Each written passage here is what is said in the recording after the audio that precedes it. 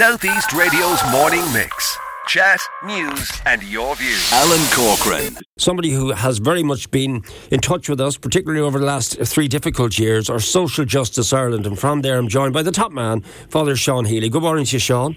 Good morning, Alan. I was speaking to you off air because you wouldn't have heard the Vincent de Paul and Wexford about the 20% increase in demands on their services. Are you seeing that? Is that being reflected in what Social Justice Ireland are seeing? Absolutely. And that's what's actually happening. The thing that people don't realise, and it's interesting why they don't realise it, because I don't think it's the people's fault, but if you look at what's been happening over the last couple of years, government, I suggest to you, is very good at sort of distracting from this. But in actual fact, the real value of the money going to poorest people's welfare payment has actually fallen. The real value of it has fallen because government has not kept pace with with inflation in terms of increasing the social welfare payment. We had argued, along with the Vincent de Paul and the rest of the community and voluntary sector, we all argued that last year it was essential just to maintain the point at where people were at, that the welfare rate should go up €20 because it had fallen behind the previous year. Government gave 12. That meant in effect that the poorest of the poor were €8 a week worse off in real terms. Although their money had gone up, it hadn't gone up enough to maintain the value that it had had the previous 2 years previously. So the bottom line in it is, it's no surprise to us that when you look at what's been happening, the value of the welfare rate has gone down, yet the cost of basic staples for food and energy and so on have gone through the roof in the last 18 months, 2 years. All right. So that's the kind of circle you can't square. And one thing, just to go back to the point I made earlier, that government has kind of tried to convince us that the poorest are better off, and that simply is untrue. Not just that, the numbers in poverty have grown for the first time, having been falling at a slow enough pace. I mean, I've been critical that it wasn't falling faster, but government wasn't doing enough to make it fall faster, but at least it was falling. But now we see that reversed, and we see it rising again, and it's going to rise for the next couple of years at least, because they're locked in now in like the numbers that we're going to be getting next year are last year's numbers, and then this year's numbers will follow, and they're going to show that poverty is actually rising. Right, you're publishing your annual socio-economic review on Monday the 8th of May, and I know, yes. Are you a government body, Sean? No, geez, not at all. Do you get any funding at all from them? No? We get small funding for. Right. There's a program for funding national organisations, but not an awful lot. Yeah. Most of our money comes from either contributions by people who join us, like they can become a supporter or a member or whatever.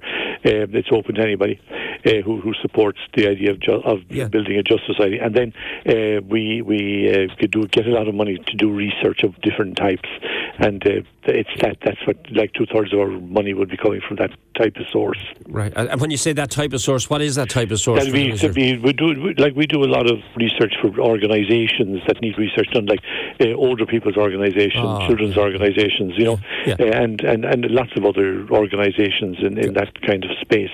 And we would do a bit of work for different agencies as well. But we're not like, if we were doing work for agencies, we'd be doing we're just doing research for them, and they're paying us for the research. Let's look at some of the issues then addressed in the Guide to a Fair Irish Society for 2023. Is this kind of, it's not embargoed obviously, it's going to be talked about in more detail on Monday, but what's likely to be in it? Well, I can tell you that it's got a series of chapters, and there's an overall kind of chapter in the beginning, and then it goes through things like, for example, the first of the main chapters, it looks at income, and when we look at that, we see, for example, that there's over 13% of the population living in poverty. Like, of those, almost 200,000 are children. Now, we bring these numbers up to date every year when we publish this. But not only that, like the working poor, people who are in poverty but actually have a job, 135,000 of those That's in an awful lot of people. So the idea that in some way or other, if you have a job, you're out of poverty, that no longer holds. Yeah. And the reason for that is there's an awful lot of people who are on low pay. Okay, they mightn't be exactly on the minimum wage, but if they're only slightly above it, they could still be in poverty. And that's dependent on what the household size is and so on. So you have a lot of people in that space, and it's like 650,000 plus people in poverty. And we'd be looking at that in some detail. We'd be looking at other things as well. Like that's if you like, that's a sort of a upfront. But we'd also be looking at a thing like the other end of that spectrum in some ways, and that's the issue of taxation. Yeah. And one of the things we're clear about is there's a lot of danger. Actually, Ireland is in a quite dangerous position. It's doing very well on the taxation stuff, on the particularly corporate taxation is coming in at a very high rate, and way beyond what was expected. And the whole PAYE sector as well is paying more.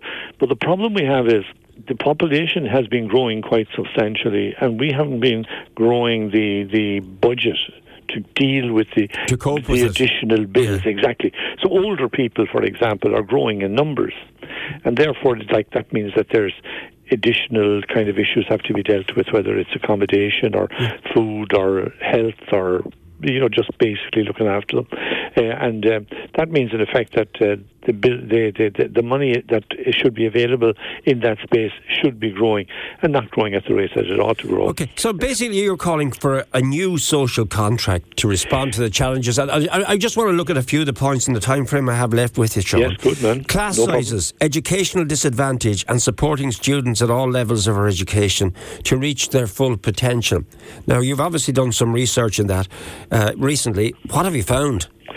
Well, I think the issue with education is straightforward enough. Like at one level, we're doing quite well. Like former people qualifying, getting degrees and all that sort of stuff, and getting formal qualifications, and our numbers are going up in that context. Okay, but if you look at something like digital skills, Ireland performs poorly on digital skills. We have only 55% people who have digital skills. That's low by basic digital skill standards across the Western world. And Ireland's rate of lifelong learning is slowly improving, but it remains low among older workers and those with lower levels of qualifications. So if you start out, for example, with a relatively poor education, it's quite difficult to make it up subsequently. Okay, and then as you get older, we tend to have a situation where we don't think of learning as something that affects older people yet. People should be learning right throughout their lives, if you like, okay?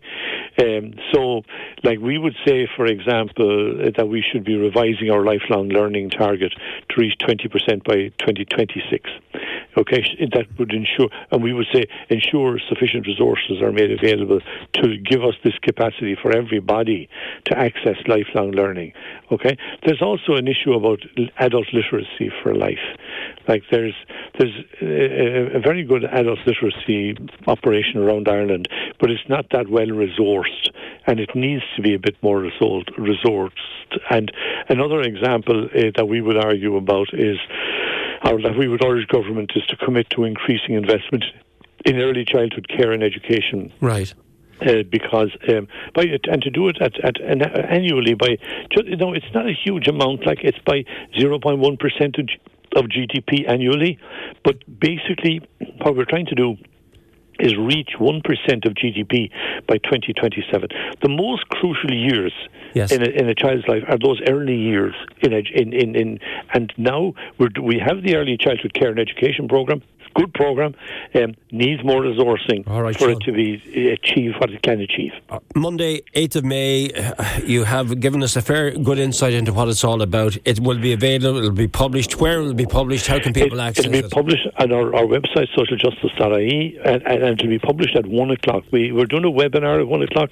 If anybody wants to watch the webinar, they can just go to the website, click register for. You have to register in advance, and then you'll get the link, and you'll be able to access the webinar. And what we'll do there is like all of those things, I've just talked about a few of them with yourself now. There's a lot more in it. Of course. And, we'll be putting it all out there on Monday at 1 o'clock. Thank you for talking to us as always. A busy man. Glad to be here, Alan. Yeah, Father Sean Healy there from Social Justice Ireland. Southeast Radio's morning mix.